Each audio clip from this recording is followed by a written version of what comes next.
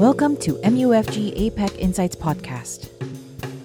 In today's update, we put the spotlight on hybrid renewables, what they are, and the role it will play in global energy transition.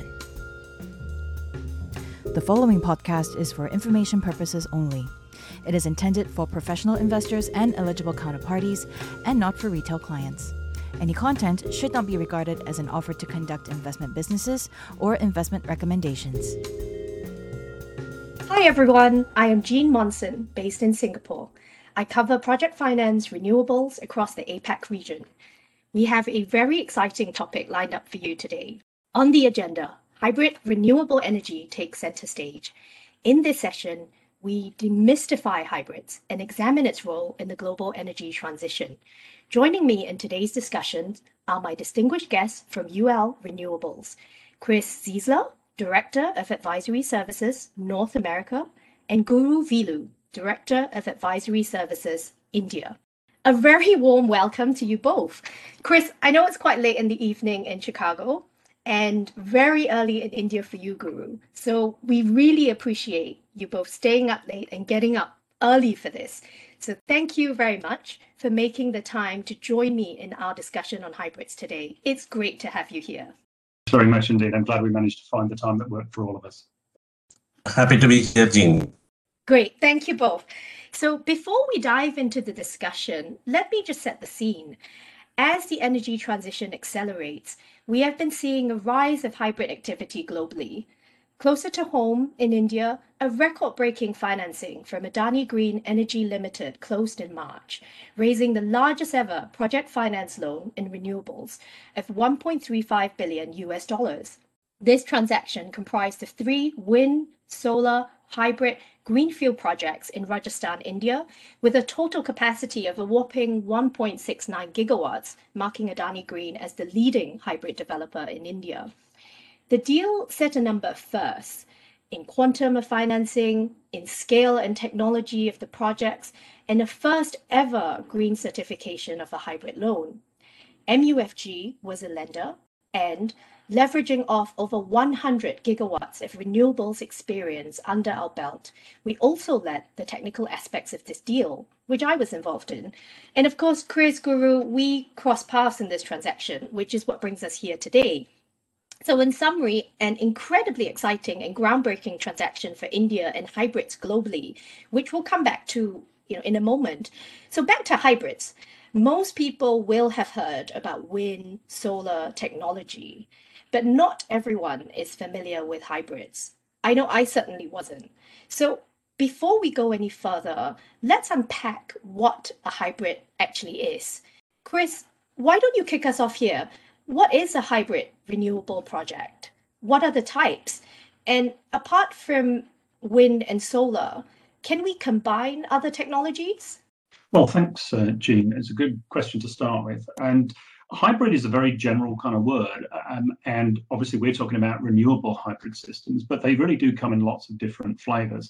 The particular one that we looked at with the Adani transaction was a combined wind and solar plant. But we can also add storage. That's also, one of the things, and I think we'll talk about that a little bit later on. So you can have solar plus storage, obviously wind plus storage, and in fact, the trifecta, wind plus solar plus storage. But we can also have other types of hybrid, which maybe involve, sometimes it can be fossil plants, such as a natural gas plant as well. The other type of different hybrids that we see are ones that are co-located on the same site. So you have your wind and solar physically at the same site, sharing the same infrastructure. Or they can actually also be separate sites, sometimes maybe even hundreds of kilometers apart. So for quite a variety of different types of hybrid, and they tend to be, designed for very particular applications, which I think we'll probably talk about a little bit later on. Thanks, Chris. And just turning to Guru, because as you know firsthand, the Adani Green transaction, which Chris also touched on, involved wind, solar, hybrids. But particularly for India, we are hearing of a variety of other types of tenders emerging in India, for instance, round the clock. What are these, and can you provide us with a little bit more details? A good point, Gene. So while we are talking about a hybrid, the technology remains same, which is wind and solar. We by the different bids, we are trying to address the different priorities for the load dispatch center, which is RTC, which is around the clock, and peak power demand. While the round the clock is addressing increasing the plant load factor or capacity utilization factor on every month. Typically, we used to see in a standalone wind vanilla solar vanilla project 20 to 25 percentage of PLFs. We can increase up 70 to 75 percentage on monthly basis in RTC, while peak power demand is addressing the peak hours of energy demand in the morning and in the evening. And hybrids are addressing the different priorities. That's why we see different types of hybrid bids. I hope this is going to continue in the future as well. I think the bids are going to be more innovative and creative.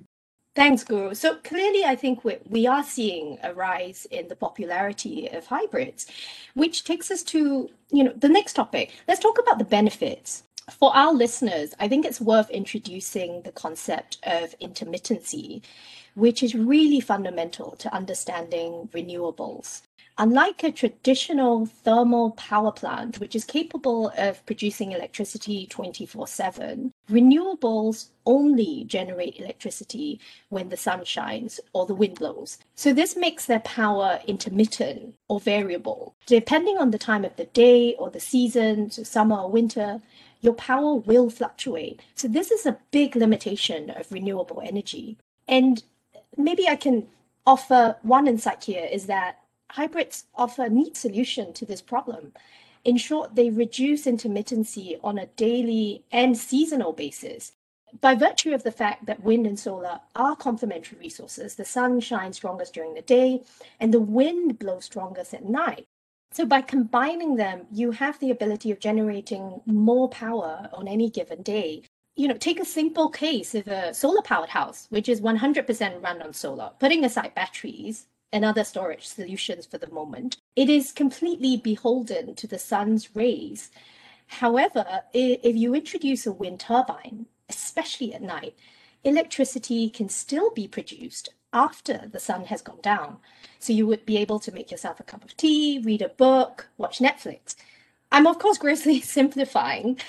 Chris, sticking with this and exploring the concept of increased output, the capacity and load factors, with all this terminology, could you explain a little bit what this actually means and what advantages are you seeing in these terms? Yeah, absolutely. And let's be sort of clear to start with, and I think it's something that sometimes people get a little bit confused about. Capacity utilization factor, or a CUF factor, also known in other parts of the world as a plant load factor, PLF, or in the States typically is known as a net capacity factor. They're all the same thing, but just different words for that. And really what they are, it's actually a very simple concept. It's really a way of kind of normalizing the energy production of a plant, which allows for easier comparisons between plants of different sizes, and different technologies tend to have different CUF factors sort of as part of the nature of what they actually produce. It's actually, again, it's pretty simple if you think about it from a point of view of if you had a simple, say, 1 megawatt plant over a year, that would, if it was operating 100% of the time, it would produce 8,760 megawatt hours of electricity, because that's 8,760 hours in a year. Now, no renewable plant will ever produce 100% CUF factor because it's variable, as you mentioned. So if you look at, say, a 10% CUF, that would give you 876 megawatts of energy. If you looked at 20%, it would give you 1,752 and so on. So again, it's a very simple kind of relationship. A typical range of a solar plant, and this is pretty much kind of the world over, the low side would be about maybe a 15% CUF factor, a high maybe 25%. Wind would be sort of typical low, and I'm talking India now, would be sort of 20%, a high would be 35%. Now, when you combine those, a solar plus a wind, say for a high sort of resource site, you get a sort of 25% from the solar, 35% for the wind. They don't add up directly. They don't add up to 60% because sometimes you're finding that you're sort of the amount of power you're generating can't be all exported. But you would certainly expect to get a CUF factor, CUF factor of maybe 55%. And obviously, one of the things that we do as kind of independent engineers is we'll look at that and tell you what that CUF factor is for a given site. So think of it as a way of optimizing the use of optimizing the resource that you're getting from the site and turning that into more megawatt hours for a given sort of level of interconnection, a given ability to export from the site. And when you mention this sort of 50 plus level, Chris, just to clarify, this is combining solar and wind, but we're not yet talking about adding battery or adding any sort of exactly. And if we did, what sort of levels can we hit? So it's important to remember when we're talking about this that when I mentioned kind of the actual plant size. Typically, when we're talking about these CUF factors, just imagine you had a 100 megawatt interconnection export limit, as it were. What you might do is you might have, say, 75 megawatts of wind and 75 megawatts of solar, but the CUF factor is calculated against that 100 megawatts, if you see what I mean. So you tend to overbuild. So the sort of capacity factors, the sort of CUF factors that you can get, really depends on how much you want to overbuild. And I think maybe later on we'll talk a little bit more about how you actually hit or how you design it to hit the constraints that you're given by the tenders. But really, it's up to you as to how you design it. And so you can actually hit some very high CUF factors if you're prepared to overbuild either in the solar or the wind part of the plant. That's interesting. So I think we'll come back to this concept later, this concept of overbuilding. So meaning installing more than what is contractually sort of required or what you've contractually signed up to. And I think we'll come back to that. Another benefit that we see is the optimization of infrastructure. There's a huge amount of infrastructure involved in these projects, roads, substations, shared O&M facilities, grid and transmission infrastructure. And for a single resource, so taking wind or solar at the CUF levels that both yourselves and Guru have mentioned, in the sort of 20 to 30 range, this infrastructure would be severely underutilized.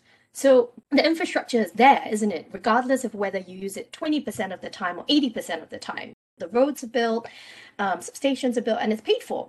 So you would effectively be using or utilizing these resources more efficiently and lowering the overall economic cost per dollar on such infrastructure. So it sort of makes economic sense as well. I think that's exactly correct. I mean, that's one of the big drivers there is, as you say, you put a lot of money into building the infrastructure and you want to make the optimal use out of it. Yeah. Guru, I just want to take the conversation back to you now. And coming back to Adani Green transaction in India, we know that the Indian government strategically introduced policy in 2018 to encourage the adoption of wind solar hybrids to meet its ambitious renewables target. As you mentioned at the beginning, there's been a number of different types of hybrid tenders since then, including round the clock and peak power demand. So turning to the features for a moment, to qualify as a hybrid under these tenders, what are the PPA requirements? Talk us through some interesting features that we're seeing appearing in wind solar hybrids, round the clock and peak power demand. For example, just taking wind solar hybrids, we know that in the first round of regulations, it prescribed a ratio for wind and solar portion. One resource had to be 25% of the other resource in order for it to qualify as a hybrid. Tell us a little bit more about these requirements. Sure, Jean. So the Indian government is more focusing on the hybrid, the reason being, while we support the renewable energy, as you mentioned, the constraint being intermittent in nature, while we develop the renewable and support the renewables, if the renewable can address their own constraint by themselves, by combining the different technologies and trying to increase the PLF or CUF factor, which we discussed in detail a little while ago. Now, by these hybrid project, initially it was perceived that a minimum percentage of be it solar or wind having 25% minimum does make sense. Whereas while we increase our creativity, innovation to bring new bits like RTC and peak power demand, we realize that the technologies can have its own share of makes in the project as long as if we can address the lying problem of intermittent nature. I think that is helping us as a nation to manage the grid better. That's why Indian government is more focusing and strategically coming up with different bids. I think this is the trend we are going to see in the hybrid market in the Indian renewable energy. Given the target of 175 and 400 or 350 gigawatt in the next 5-10 years, bringing these kind of new technologies or hybrid projects into the grid, helping us to manage the grid better. While speaking about the features, the straightforward hybrid projects will have to be co-located, and that give us put us a constraint that both the resources has to be with equal both the technologies. It means a project site which is solar irradiance is maybe, let's talk about in terms of PLF. If the solar PLF is almost 15%, the same project should have to have at least 20 to 25% of wind project, which is not common in every project. Whereas the RTC and peak power demand give us the liberty of having multi-located, which means we can select a resource of solar, which can be where the PLF is higher. For example, the solar PLF, we can strategically select a 20% of site, and we are able to select wind project where it is at the highest resource. That gives us a leverage, and that is making more sense in terms of financial model. And this is like a win-win situation between the grid operator and the project developer. That is giving us, I think that's visible in the PPA, which means the recent PPAs we have seen is more interested for the project developers, if that answers your question, Jean. Yes, thanks, Guru. And I think, you make a really interesting point about land and location in particular. So what I understand, what I'm hearing is that for the wind solar hybrids, a co-location requirement is there. But for the RTC and PPD tenders, they can be multi-located. So just going back to the wind solar hybrids for a moment, assuming that your wind solars are co-located, finding land which is both sunny and windy is going to be harder than just finding one with either or. So I can see that this is going to lead to a scramble for the best land in the country, and it's going to be a question of finding such good sites. So pulling all of this together from our discussion, land, capacity factors, overbuilding, ratios, costs, it does sound like a balance of all these factors. On a per megawatt basis, we know solar uses more land than wind, but on a per megawatt basis, wind is more expensive. So achieving that optimal blend of solar, wind, land, and costs is going to be tricky. And Chris, maybe to put you on the spot here, could you provide us with your perspectives of these considerations and how to find that perfect mix? How are developers managing this balance at the moment? What's the key ingredient in all this? Well, it's a very good point, because, as you said, there are certain limits to the sites available, and as Guru mentioned, that if you have to co-locate, you really have to find a site that has both good wind and solar resource. What we've seen kind of historically, there are a number of companies who have wind maps and solar maps. We certainly have our own products that we offer in this space, but there are others as well. And so what you try and do is you basically do some prospecting work, and the prospecting work tends to use the maps to give you an idea of where those good sites are. Once you've found that site, then very typically, we certainly recommend that you gather at least a year's worth of data, preferably wind and solar data. We've seen quite a number of companies who decide that they can just use satellite model data for solar, and I think that's okay. But you definitely need to get at least a year's worth of data for the wind. And then what we do is we build up a kind of a model for the site, typically using what we call reanalysis data sets, which are long-term data sets used from sort of weather forecasting agencies around the world. And we build up a model of like 20 years or so as to how the plant would have operated, and if we'd have built it 20 years ago.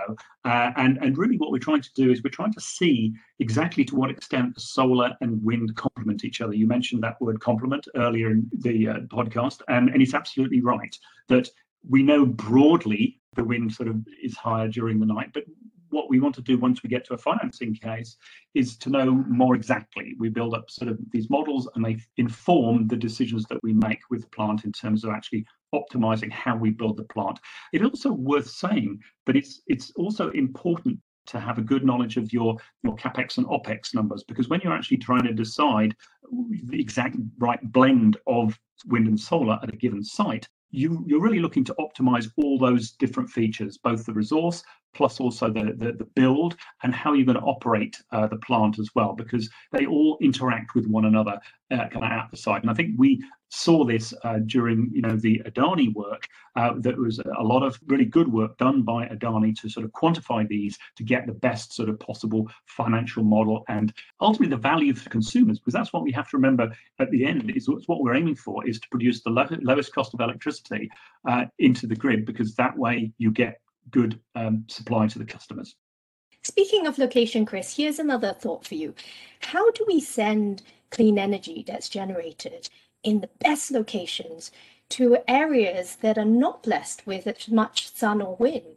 So, for example, here I'm thinking of states like Rajasthan, Gujarat in India, or California, which are sunny or desert states. How do we transport clean energy generated in those states to sun and wind deprived states? And it's going to make those states difficult to meet their emissions targets.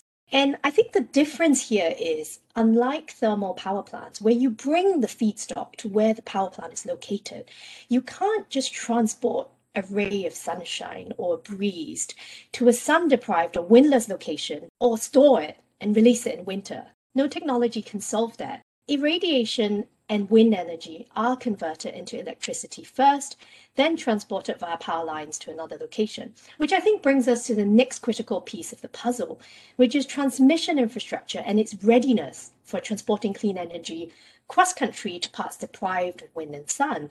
So are our grids ready for this, and how much upgrades will be needed? It's not just a hybrid challenge, but actually a renewables challenge. And it's not just India, it's also Australia and the US. And it's a good problem to have. As we ramp up clean energy globally, this increases the need to find solutions to transport and distribute power in times of oversupply, short of storing it. So I think that's the other question. You either transport over-generated clean energy immediately to places that need it or are short in supply, or you store it. So going back to my example of that solar-powered house, if there are batteries, we can store the power generated during the day to be used at night. Or if there's so much sun, during summer in a desert state, there's oversupply, it can be transmitted cross-country on a transmission network to another location where the sun is perhaps not shining so brightly. And I think this is really the next big question, how to transport or store. It brings in the question of batteries, and maybe we have to park that for another session. Finally, it would be great to hear some market development for hybrids and concluding remarks here. Chris, what are you seeing in the US? We're seeing a lot of interest in hybrids, particularly from two main types of hybrid. One, wind plants, existing wind plants having additional solar added onto them. And the other is solar plus storage, because storage costs are coming down. They've come down sort of 90% since 2010 and are continuing to go down, actually driven largely by electric vehicles. And because those storage prices are coming down, we're seeing solar and storage being added together. We're seeing that in the States, we're seeing that in the UK, we're seeing it in South America. So very interesting developments. And just coming back to Guru, because India is currently a hive of activity for hybrids. What are you seeing and what final thoughts can you leave us with? Sure, Jean. So with our existing installed capacity of 93 gigawatt of renewables, having 350 gigawatt of target, I would say that the interests are coming more in hybrid. I would say the coming renewables is going to be not less than 50% in hybrids. That's the best way to put it. Indeed. I think this session has proven that it's a very exciting time for renewables and in particular for hybrids, which can be a game changer. So I just want to say a big thank you to our guests for joining me today to discuss the rise of hybrid renewables. Thank you, Chris. Thank you, Guru. Thank you, Jean. It's been a pleasure. Thank you, Jean. I am Jean Monson. Thank you for listening. We look forward to having more of these sessions with you. Take care and goodbye.